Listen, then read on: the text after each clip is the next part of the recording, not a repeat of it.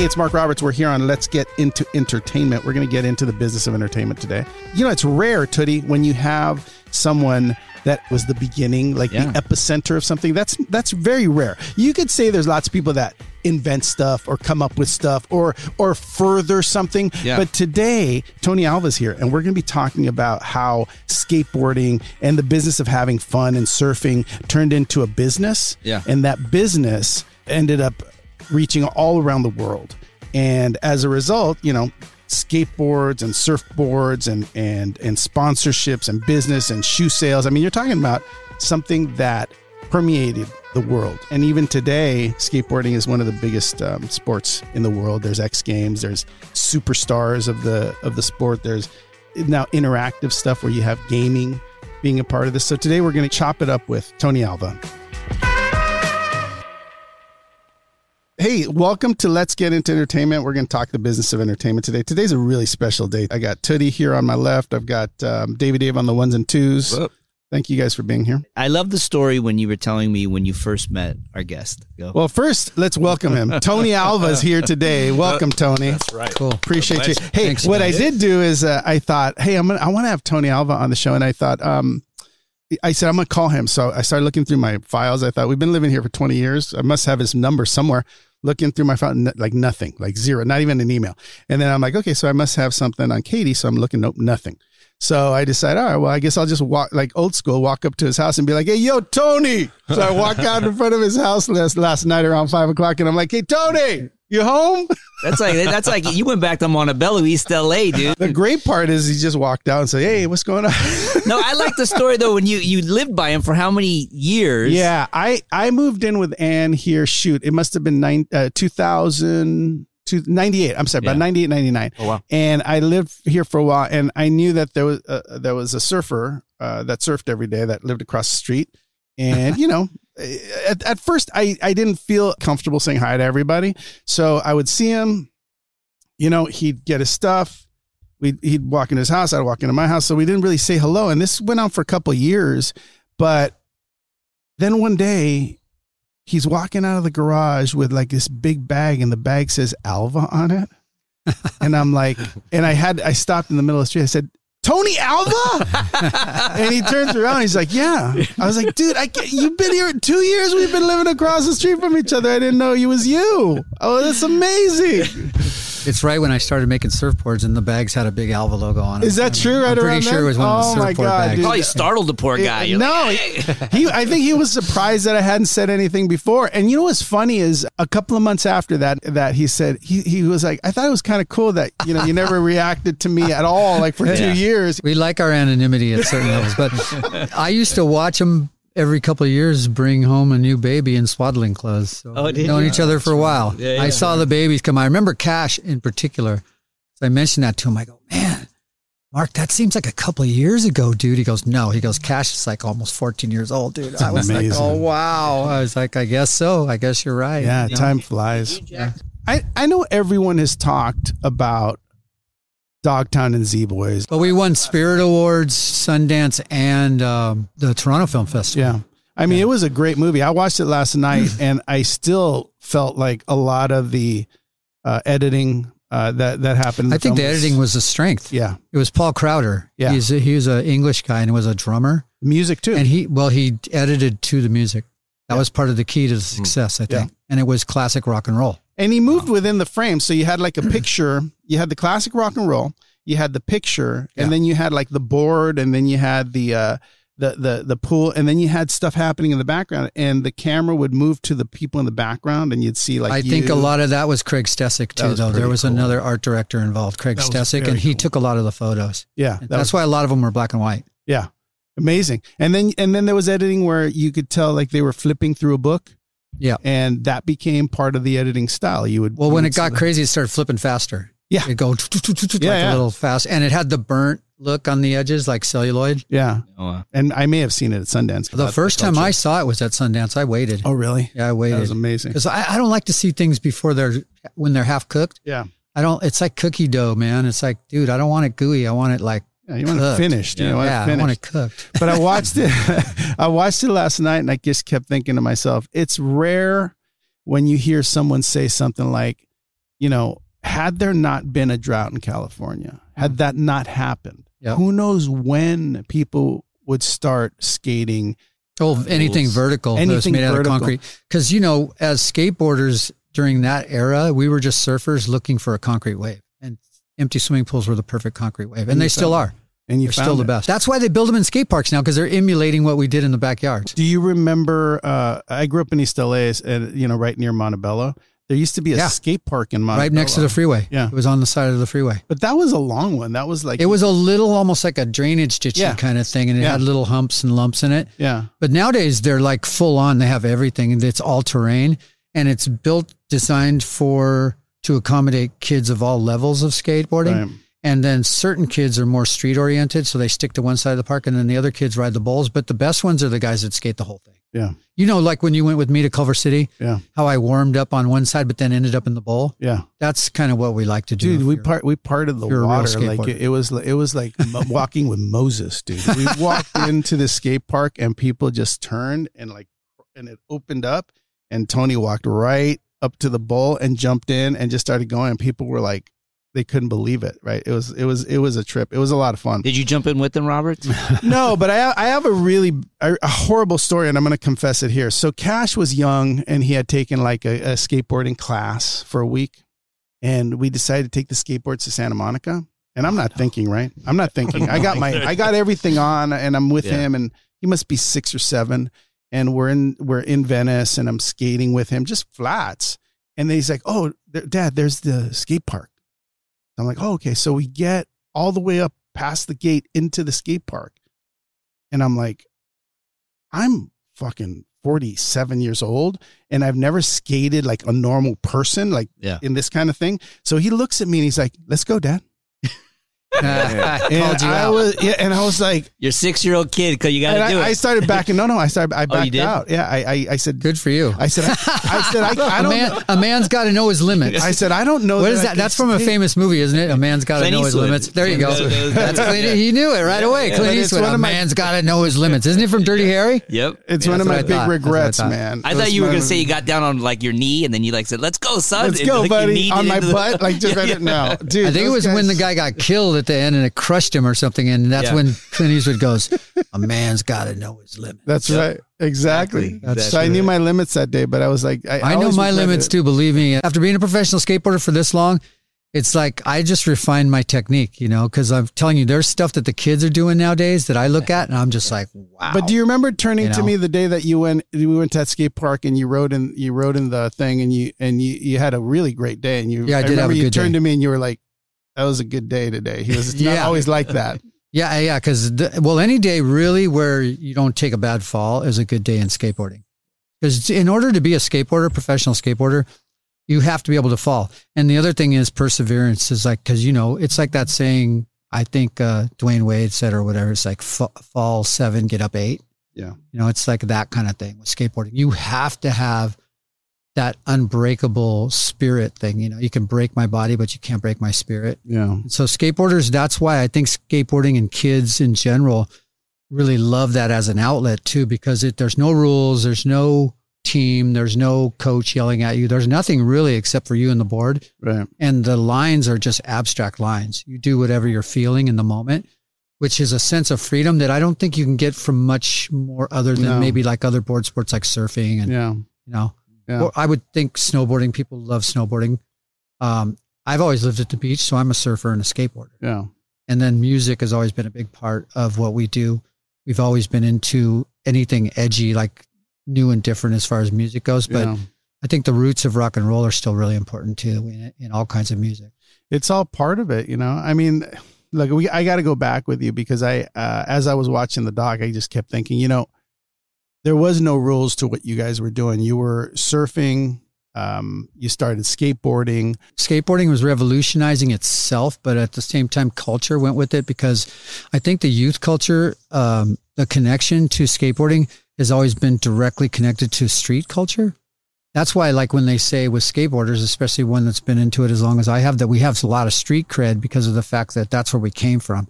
But also just to be able to market yourself and like the whole brand thing that happened in the 70s, with my board company, helping guide vans and other shoe companies in a positive direction to where they're actually making product for kids that are into that kind of culture. I mean, that opened up a whole new door for not only like a new business, but also for like a new, I would say, lifestyle. Right. But before you got into that, there was like just you guys. And, I love the whole part about in Santa Monica, there was all these schools that were built on a hill. So they had to fill them in. So there was all these hills that when the rain came and everything came, and then even for the kids with the playing ball on the side, everything would be like bounce off the walls and go back into the flats and then down the canyon. Right. Yeah. A lot of the reason that's why they did that. But what they did was unwittingly, they created the first skate parks for us. Right. Because they were concrete waves. Yeah. And we just started practicing our moves that we would normally be doing at the beach when the waves were good on the banks of the schoolyards. And then till they chased us out and tried to kick us out, and it led into a cat and mouse thing with the authorities. Right. But skateboarders are the most rebellious and anti-authoritative group of kids you'll ever come into contact with. And even to this day, they're still that way. Like if you look at part of the videos that are online nowadays and stuff, it's kids getting into interactions with security guards, people on the streets, whatever, slicing off locks. It's just the way they are. And it's always been that way. And I guess I'm one of the original rebels when it comes to that. But, as I gotten older, I become a little bit more, I would say, just respectful towards, like, I would say other people's property. But back when we were kids, we weren't.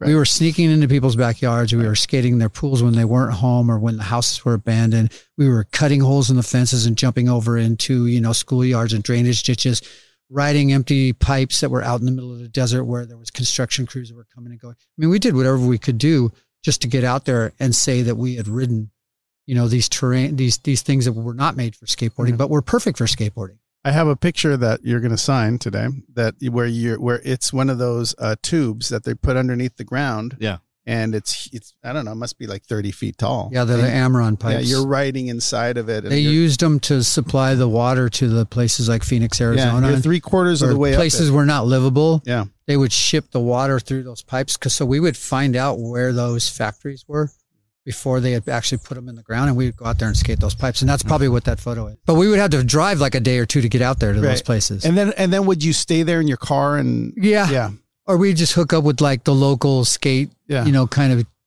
either the guys or the girls that were like, find you. Yeah. And we'd hook up and have a big party that night and crash out, couch surf in our way into like the community. Yeah. Here's the crazy thing about what you guys did is that a lot of times what you're getting into as a kid, and you get into it because you'd like some fame, you like some money. You guys didn't think about that. And all of a sudden, this organization of people that wanted a piece of this business and wanted a piece of you guys and wanted to monetize what you guys were doing came into the picture.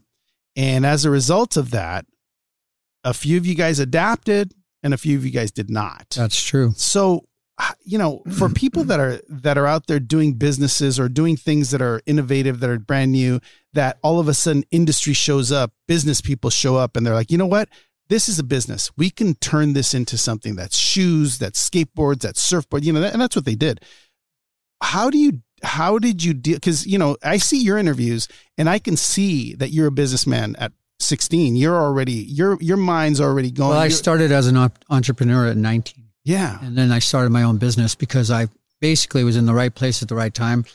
And I ran into some guys that were not only good at running production and they were using Scandinavian lamination wood processes to make lighter, stronger boards. And we started making skateboards together. Were you interested in business though, as it showed Not up? really, no, but I had the right guys to help run the business and do it. And all I did was go out and do what I do best.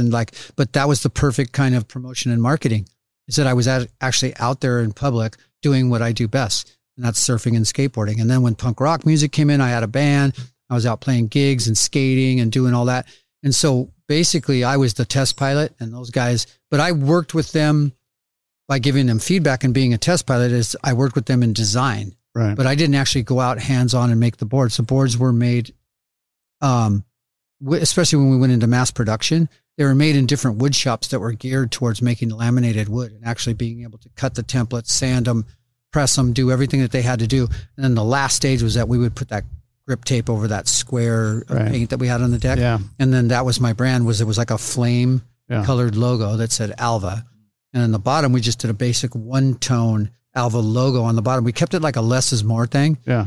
And the boards just sold, like, I'd say we sold millions of boards the first couple of years. It was an incredible, by the way, it's an incredible logo. The Alva well, I still make those boards, and I still even do the retro ones. The OG. And they're one of the most popular boards still, like 40 years later. That's one of the top sellers still. I've got 3 of your boards. Yeah. Well, people want those original ones still. They actually write them again because they want the thrill, the feeling of that, like original board. Just really just the pure essence of being on a skateboard, and that's what those boards give you. So you did start your own business. I basically did a movie with Universal that was directed by George Gage and produced by Dick Wolf, who went on to like television fame of it. So I ended up doing a movie at 19 years old with Leif Garrett and Alan Garfield and Kathleen Lloyd and like all of these people that were in the movie. Orson Bean, I think, was in it as one of the announcers. Beat magazine. Yeah, Teen Beat. That was Leif. He was the star. That's right. And so then what happened was we used a lot for the stunts and a lot of the events that were part of the movie was we used professional skateboarders. Right. But I was one of the principal characters because I was like the bad boy on the team. Right. That was called the LA Wheels that Leif Garrett was on. Right. And yeah, we filmed it all in LA pretty much too. Could Leif skate? He learned quick. He had to learn fast, as most actors do. Like we were talking about Victor. Victor learned quick too. I had to teach him how to stay on a board when we did Lords of Dogtown. We had, Emile Hirsch and like Heath Ledger was one of our principal characters. It was close to the end of his career too. So yeah, a lot of the actors had a little bit of an ability to stay on board, but most of them we had to teach from the ground up just how to get from point A to point B. Right. And then we would have the stunt guys come in, and I was always one of the stunt guys, but I also ended up being an authenticity consultant when it came down to doing the feature film that followed the documentary. Yeah, and because I worked with Catherine Hardwick, and she was like a good friend of mine. She trusted me. Because Roberts had Lopez play a soccer player in a movie, and I played soccer all over the world, and he did him bad. I mean, Lopez is a friend of the show, but Lopez dribbling a soccer ball down the field didn't work. It didn't work, dude. Put him in a boxing ring, it works. Put him on a wrestling mat, it works. Who taught you guys how to skateboard? Who taught you what you were doing? We had a natural ability for it, but at the same time, I think we were self-taught through emulating just what was going on around us. All of our heroes were surfers and stuff. So we just emulated what the surfers were doing on waves, but we did it on concrete. Yeah. And then we started to realize that we were surpassing even what they could do on the waves, taking it to a new level. And then finally what happened was with the new terrain was that we started flying in the air and actually doing aerials, and they weren't really doing that on waves yet and stuff. The aerial thing was a completely revolutionary and radical place to go with skateboarding. And that's where we ended up taking it. And I was one of the first guys to be documented actually landing. Dude, you were the first guy to ever come fully out of one of the first guys to be documented doing it. I think there was other guys doing it at the time, but they didn't have photographers there to capture it. All right. And also I was in the limelight because of the fact that I was a competitive skateboarder and I had a track record that spoke for itself. And by the time I was 19 years old, I was the men's overall world professional skateboard champion, which was the men's division, but at 19. So I competed against men, even though I was not even close. I could barely grow a caterpillar mustache at the time, but I was the men's world champion at a very young age. And that was 5 events in one, like a decathlon thing. Yeah. So you had to be really good at every facet to be that guy. Yeah. And that's what skateboarding, I think, has been based upon since then. Well, vertical skating is where it continues to be now, right? So you came out of the bowl, they documented it. And then years later, the X Games, it's all about, how much air can you get? How far out can you, even in snowboarding, it's all about coming out. All of those tricks came from the basic principles of just doing an air in a swimming pool. That's where it came from. That was the beginning. That was like, there's the chicken and the egg, which came first. I mean, surfers nowadays are doing what skateboarders did. That's true. Yeah. Because they've seen that skateboarders are capable of it and they're like, okay, we can do that now too. And boards have gotten lighter and just the guy that does in like competition when it comes to surfing nowadays, it's like aerials are part of the repertoire now. Well, skateboarding defies gravity. I mean, if you watch some of these guys, in particular, like, you know, I don't follow skateboarding that much, but I did do a show with Paul Rodriguez Jr. Mm-hmm. He's a great kid, and I remember watching like the slow-mo work that they would do with him, and I just couldn't really, like, my mind couldn't wrap itself around the idea that your foot and the speed and the gravity could make a board do something like that, like flip, and while you're in the air, like you land. Well, really, what we're doing is manipulating gravity more than defying it. Right. We use it. You use it as a tool. And, you know, what comes up must go down. But when you come down, the trick is, especially with kids like Paul, is make the landing, you know, is landing it. I mean, it's easy to do a lot of things like just get out there and get into the air, but to actually land it and skate away, that involves grace, and that involves like repetition and practice. And like I said earlier, perseverance. So the subculture, though, started here in Southern California. You guys are a part of it, right? I would say, yeah, pretty much the whole world is influenced by Southern California culture because of the fact that surfing and skateboarding came from here, and not to mention our connection to rock and roll, especially after the British invasion with like that whole, you know, with the Beatles and psychedelia and all that stuff. Going off of what you're saying, they had a photographer, world-class photographer, writing articles in magazines that were going all over the world. Yeah. And people were seeing like these guys come out of, swimming pools, and they were seeing like this style like that was coming out of California. You saw these guys partying with rock stars and going to Hollywood parties and being with celebrities, and it changed it so much. It turned, and you know, again, I have to come back to the idea that it became a business that no one expected it to become. I mean, you know, look, how soon did Vans come to you after you started doing this stuff? Well, Vans was one of the first companies, I think, on a corporate level. Well, they weren't corporate at the time. They were mom and pop shop. They were. They had little mom and pop stores on the corners. They had one on 19th and Wilshire in my neighborhood on the west side. And they had one down in Venice and one like in Mar Vista. They had like little stores here and there. Yeah. And what happened was we were going in there buying one shoe at a time. I was, at least. And it didn't matter what color. I just needed the one that I was dragging all the time on the back that was wearing out. And Steve Van Doren, who was only a few years older than me at the time, convinced his father and the people that were running the business to sell us one shoe at a time.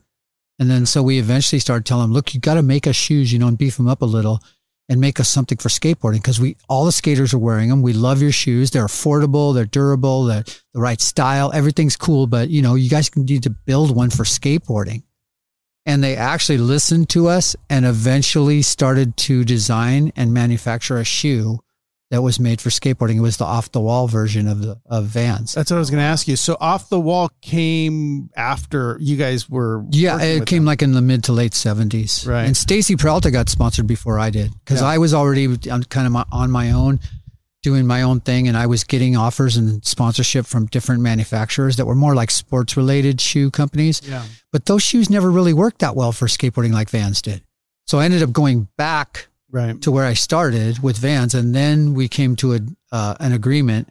And ever since then, I mean, especially in the last like 20 years or so, I've been one of their number one ambassadors, like worldwide, as Vans footwear, like not only a team rider, but somebody that's seen where they've come from and where they're going and what they stand for today. You know, so that's one of my only like kind of real day jobs, is that I'm an ambassador and a team rider for Vans. When you think about being 19 and what you know now, would you have handled the business of what was coming at you differently?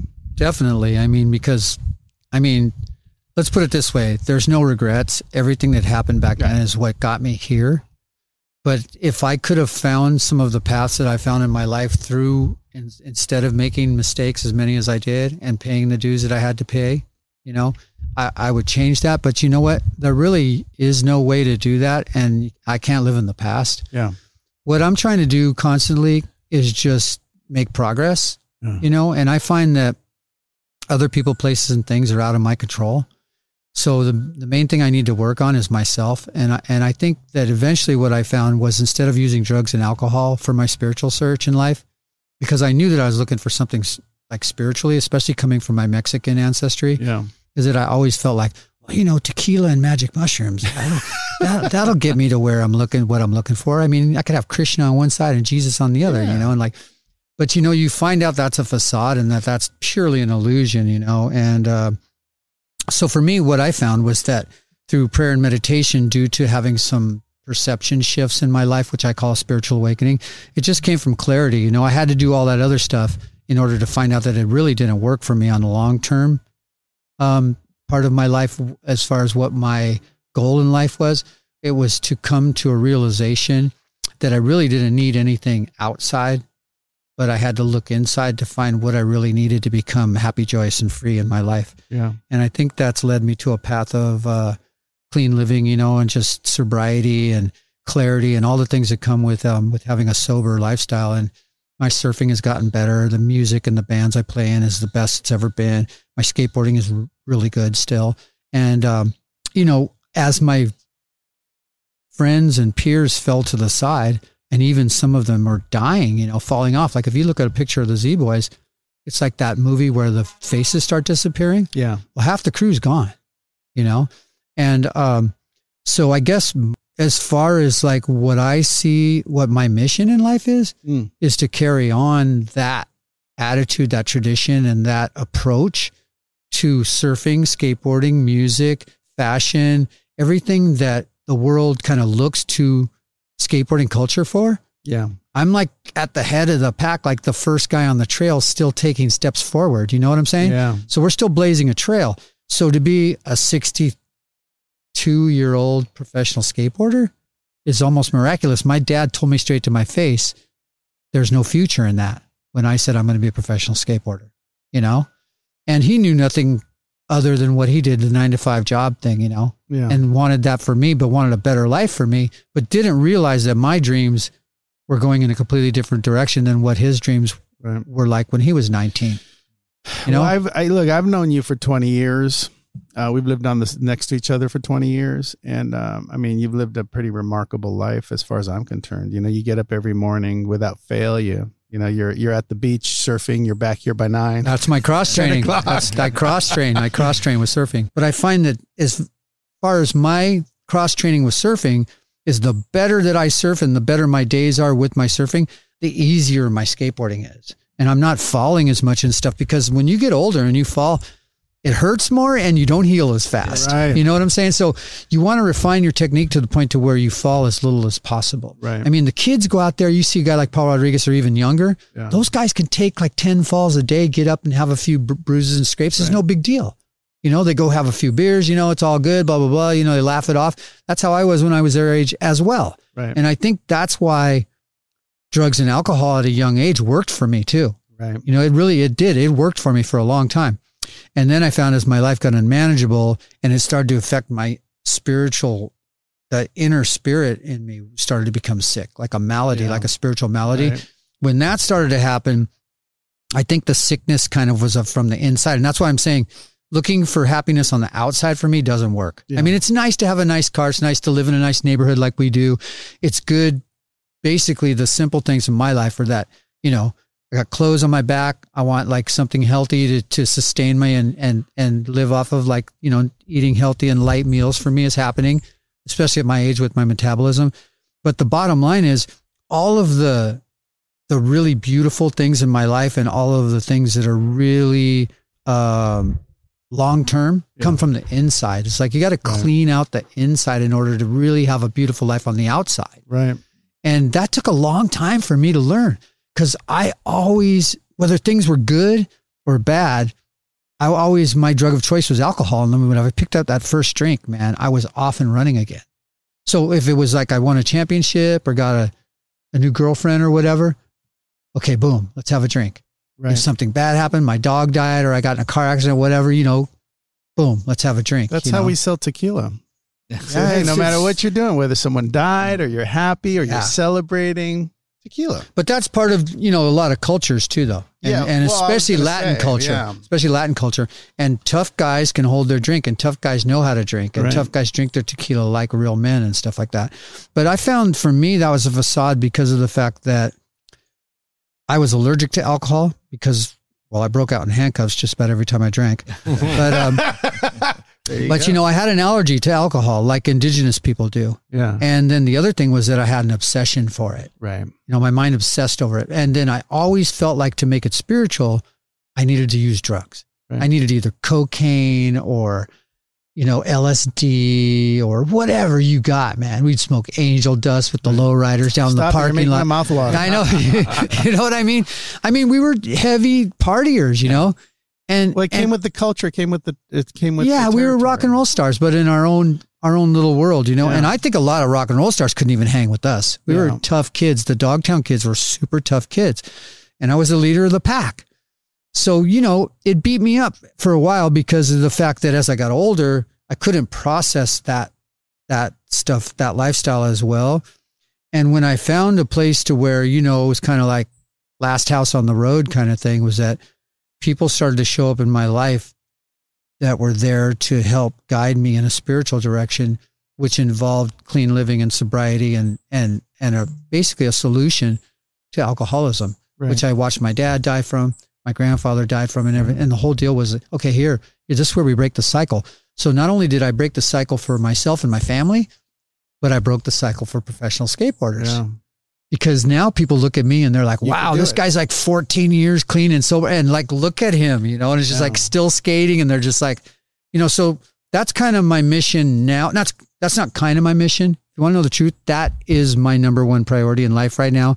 That's my mission, is to carry that message to the most sordid place on earth through being a skateboarder and a surfer and all that, and let them know. And, you know, regardless, I'm not a hater when it comes to drugs and alcohol. As a matter of fact, I love drugs and alcohol. Right. I just don't use them myself because I know that what it does for me now is that it basically takes me to a dark place and it pollutes everything in my life I feel that is pure. And the pure essence of life of being a surfer and a skateboarder is about doing it clean and sober and getting purity. That natural high that gives you this feeling of elation. There's like, you know, grandfathers and fathers now taking their kids to the skate park and they're all skating together and stuff. Right. Or, you know, like the things that they do, you know, to market the skateboarding lifestyle, whether it be extreme games, things, the Olympics wanting to be a part of it now. You know, and regardless of what's going on with COVID and all that stuff, and don't get me wrong, I have respect, you know, for this virus. It's no joke. Absolutely. It's like taking some people out and stuff. But, you know, the skate parks are still crowded, man. They had to put dirt and sand inside the skate park at Venice to stop the kids from skating down there. The social distancing thing, you know? So, you know, skateboarders are still as rebellious as ever, I hate to say, but at the same time, it's like, I feel like that healthy lifestyle with the sunshine and the fresh air and all that. I mean, we're not immune to this, but we alleviate our chances of taking on any type of like illness and disease, and a lot of times by just staying active. Yeah, you're super healthy. Like Tootie's about beer and a ham sandwich. That's what he gets all fired up about that. Prosciutto. I'll take a ham. It's a form of ham. The Italians, they love the prosciutto too. They love the prosciutto, although I'm Mexican, but it's still kind of. It's like, okay. Mexicans like their pork too. It starts with the chicharrones and he's an honorary Italian. Goes all the way up to Mexican prosciutto.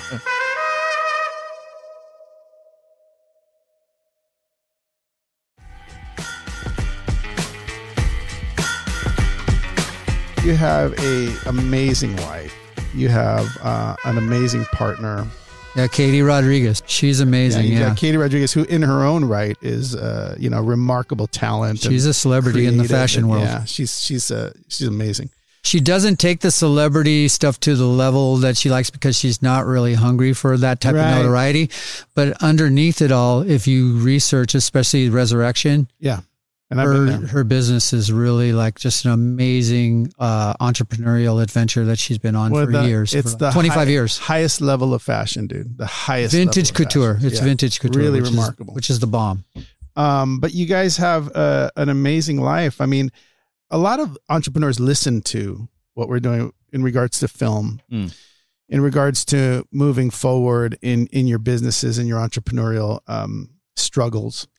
You know, it's not really about whether you succeed or fail in the businesses you try, but it's about what you learn when you're trying to start a business. And in your case, the business of what you were doing was exploding around you. So, and And your brand, that, by the way, that logo hasn't changed, and it's had some alterations here and there, but I find that the original logo is still the best one. Yeah, it's remarkable. You look at it and you say, that's a piece of art, dude. It was designed by the guy, Eric Monson, that designed Devo's first album cover and stuff. Oh, really? Oh, that's awesome. That's the one with the Gino Vanelli golf ball thing and all that. I know at some point when you were the all-around champion, when you continued to tour the world, when you started getting sponsors, you were about making money.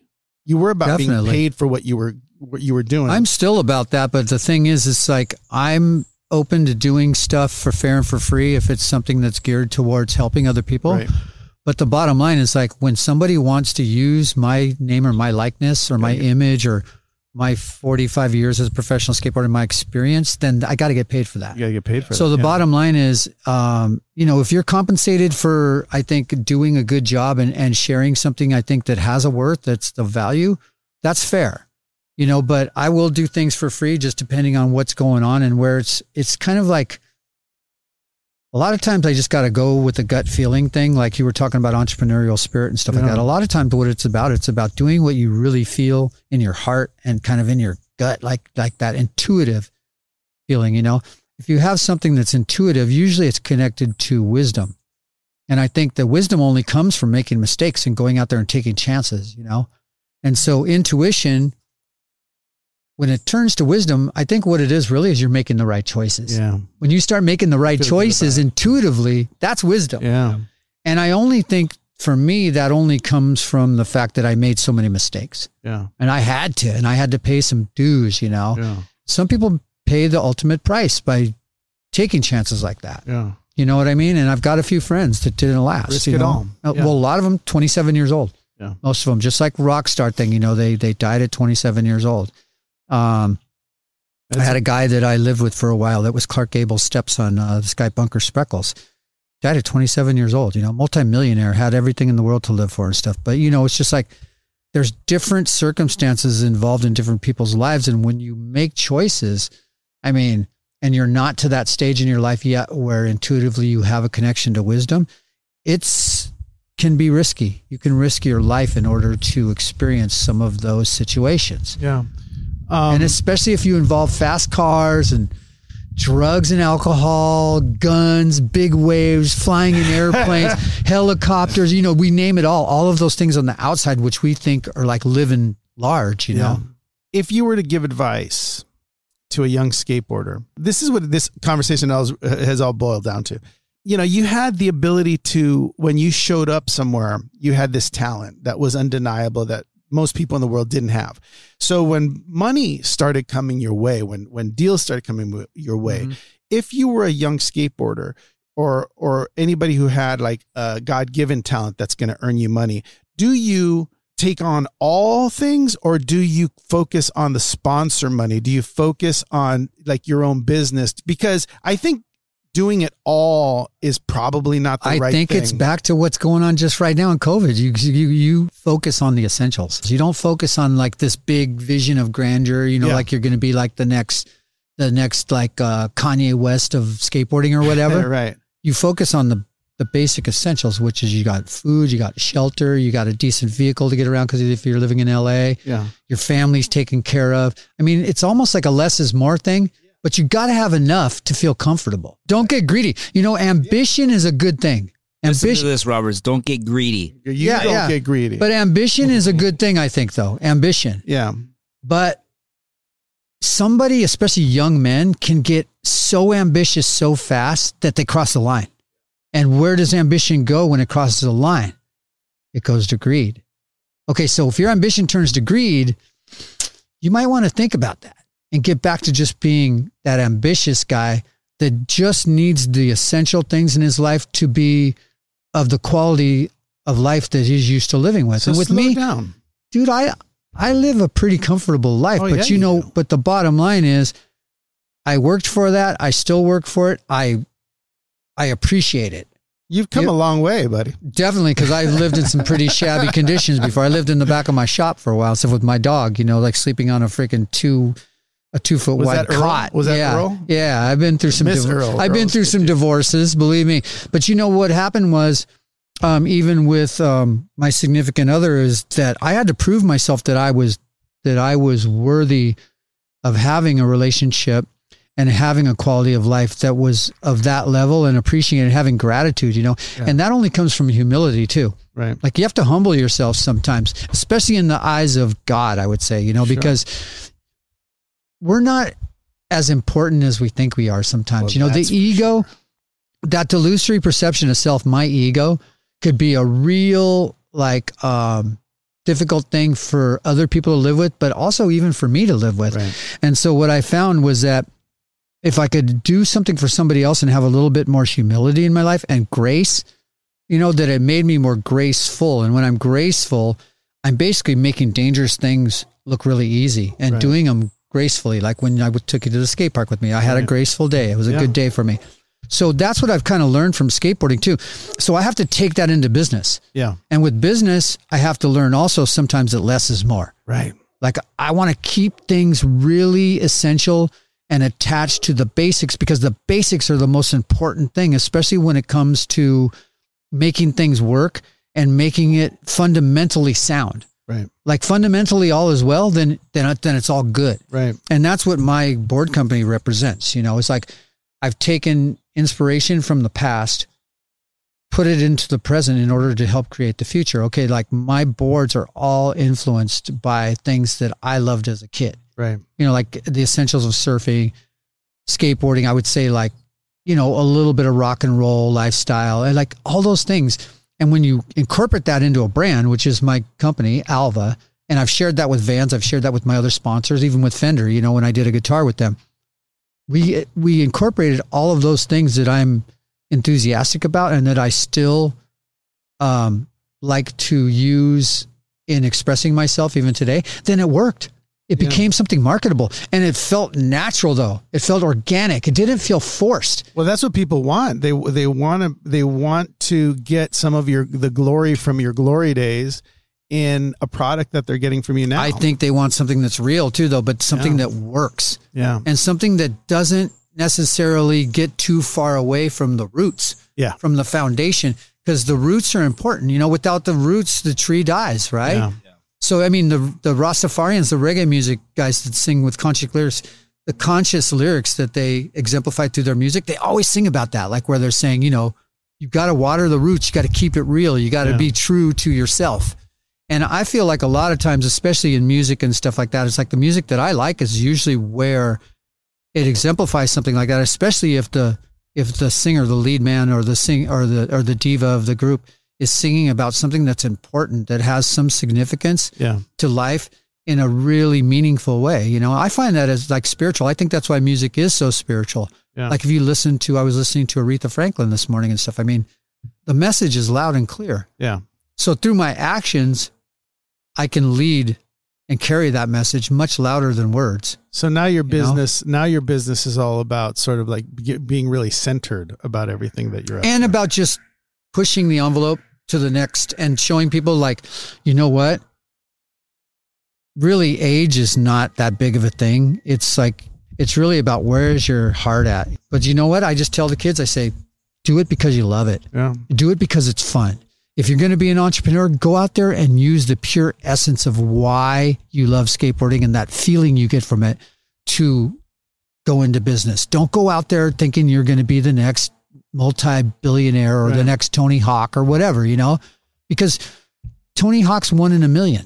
Right. He was in the right place at the right time, just like how I was. And the level of commercialism that he tapped into is probably never even going to happen again. Right.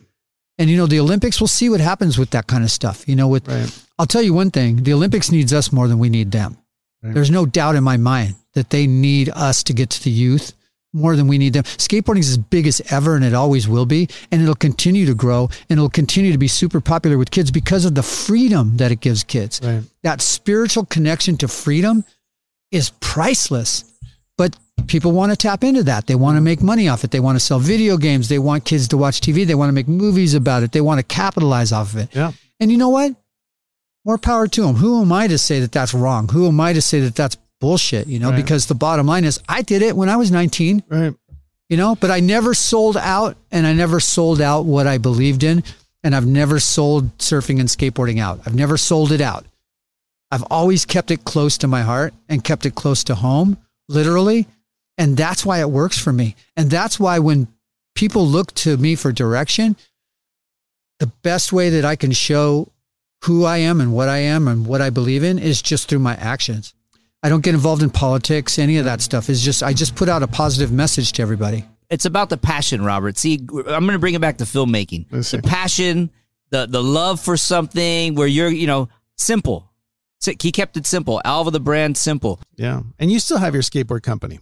Yeah. Yeah. Definitely. Do you make surfboards? I make surfboards. I make skateboards. I do some soft goods. I'm expanding the soft goods stuff with Katie right now because we find that the profit margin's bigger in that. And it's really simple because of the lifestyle. The capacity of my brand now being a lifestyle thing is that I can cross over into a lot of different things, including fashion. So that's good because fashion is more lucrative because of the fact that you can make more of it and a bigger profit margin in soft goods than you can hard goods. Right. But the hard goods is important in my business because the hard goods is the backbone of the business. Right. So I have to always stick to making a high performance, good price and quality hard goods line. Because that's the end, right? As you that's pick the up backbone. Board, yeah, that's your spine. That's your spine. Then you start branching out. But then there's shoes with Vans, there's guitars with Fender, there's trucks, like you can do that hold the wheels to the boards. The trucks are like Independence, my sponsor. So doing a truck with the Indy, stuff like that. Like all of those things in the future are possible. But the bottom line for me is that the brand is pure of its essence and that it comes from a hard goods based company. Yeah.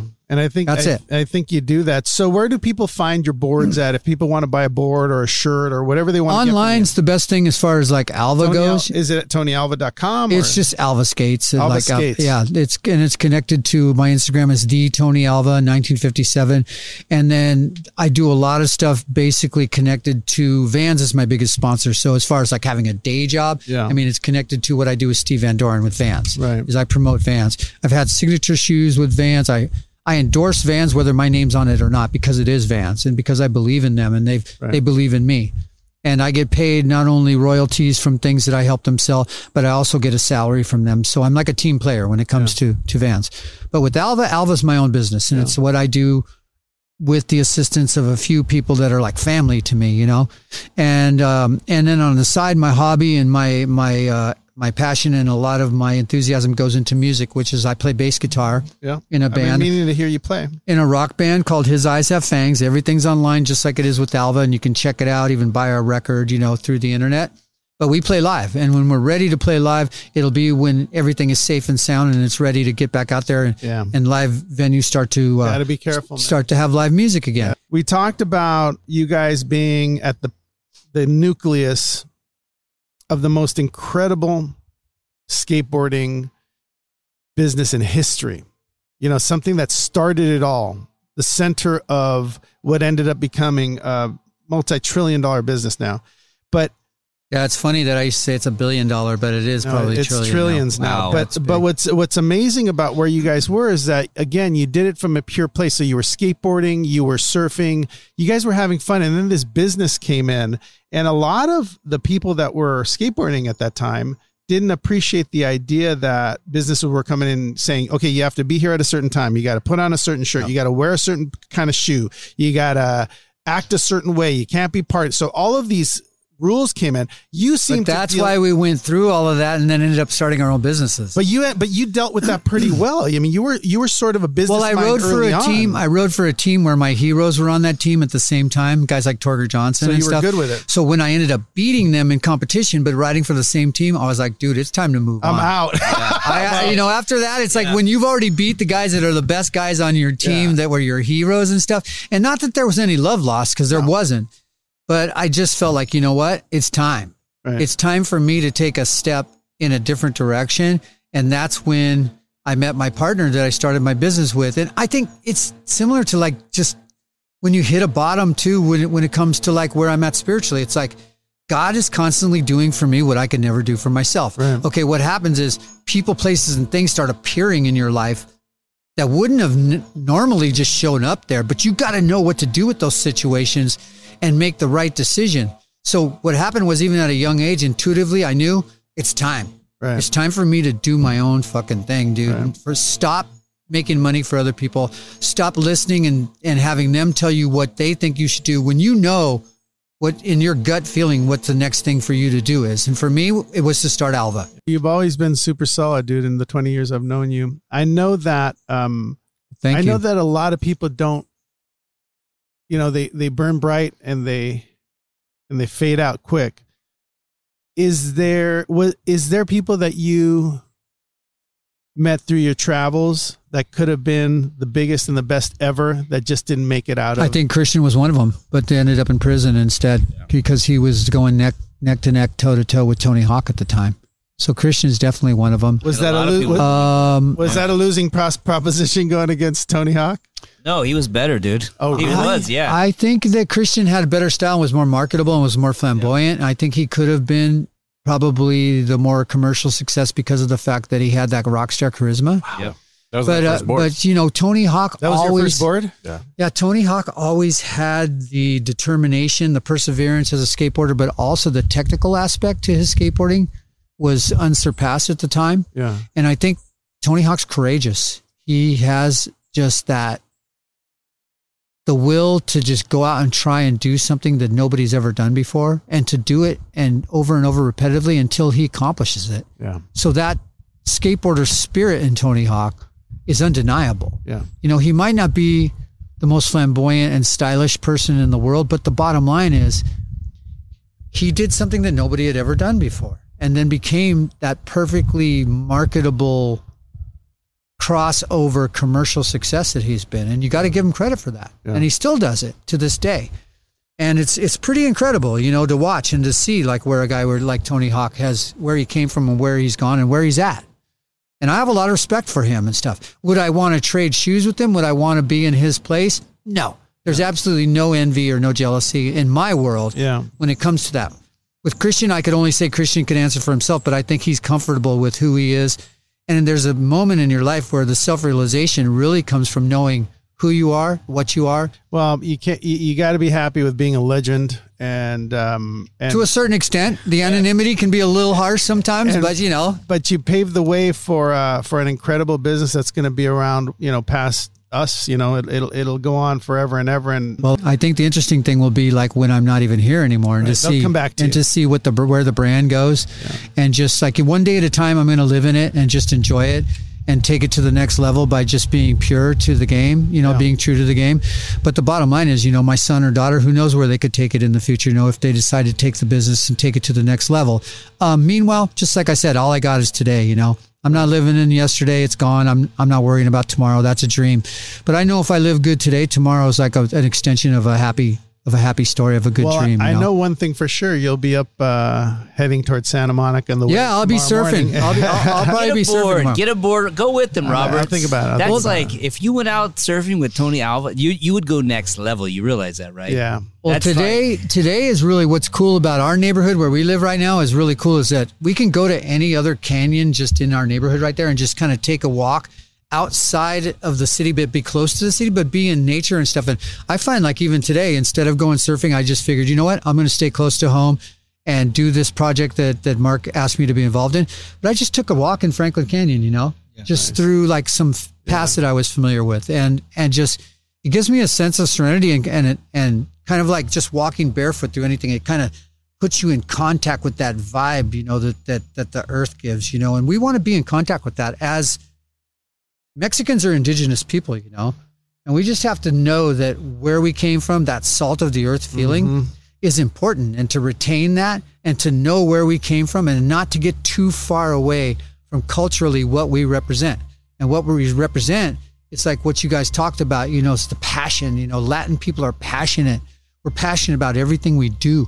And when we carry that passion even into countries where they're more demure, like if I go to Japan where people are just so reserved, but so respectful and stuff, and they see that passion that you have as a Latino, you got to share that with people. Yeah, you do. And you got to share it with them and just open up even the shyest Japanese kids to that Latin passion and stuff and show them look, you can have this too, but you got to reach out and you got to take it. Yeah. And don't be afraid to be to live dangerously. Yeah. Don't be afraid to go out there and go for it, man. Robert didn't want to be a radio or a podcast host, and I saw his potential, and I created the show. Good. And I said, "You're gonna lead it," and he was like, "I don't know, Tootie, I don't know." And now look at him.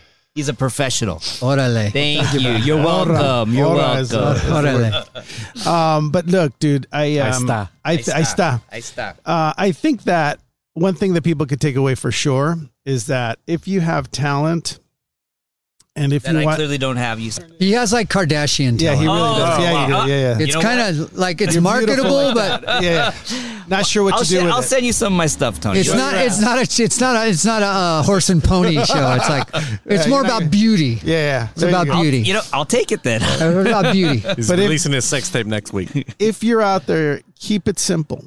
Yeah. Don't grow so fast. Yep. Stay authentic to what it is that you've created, and work hard to just stay within yourself. I think the key for all of us, is that anything's possible. Definitely. And likely. That's what Larry Bertelman said. One of the surfers that we looked through for moves on skateboarding is when he was surfing. He said anything is possible. And we incorporated that into our skateboarding attitude. So that's a good one. Anything is possible. Anything's possible. And you're probably going to end up imagining where your life will go, and you'll probably end up getting there. So take it slow, relax, take it easy, be a smart businessman. Stay true to the game, but be ambitious. You heard it here from Tony Alva, man. Oh, and last but not least, style is everything. Hey, that's right. Here we go. And that you haven't lost. Style is everything. Have good style. Have good style. We'll chop it up again with Tony Alva in the future. He's got a lot more life to live. Maybe I'll bring Christian Asoy with me next time. Oh, that'd be fun. That would He's be your great. neighbor. Just pop in every Tuesday. He's my brother. He'll show up. He would love. He's a bit of a ham too, because if I mention it, is he your guy? I'll get the ham bone going on, and we'll just be like, "Yeah, come on, Christian. We're gonna be like doing something together that's gonna go like international." That'd be fun. But definitely thank you, Tony, for being here. Problem. Thank you for imparting your Con knowledge. mucho gusto conocerle. Gracias. Órale. I think we learned a lot today. So take it easy, and we'll see you next time on Let's Get Into Entertainment, the business of entertainment. That's right. I like Robert. that. Very good. There you go.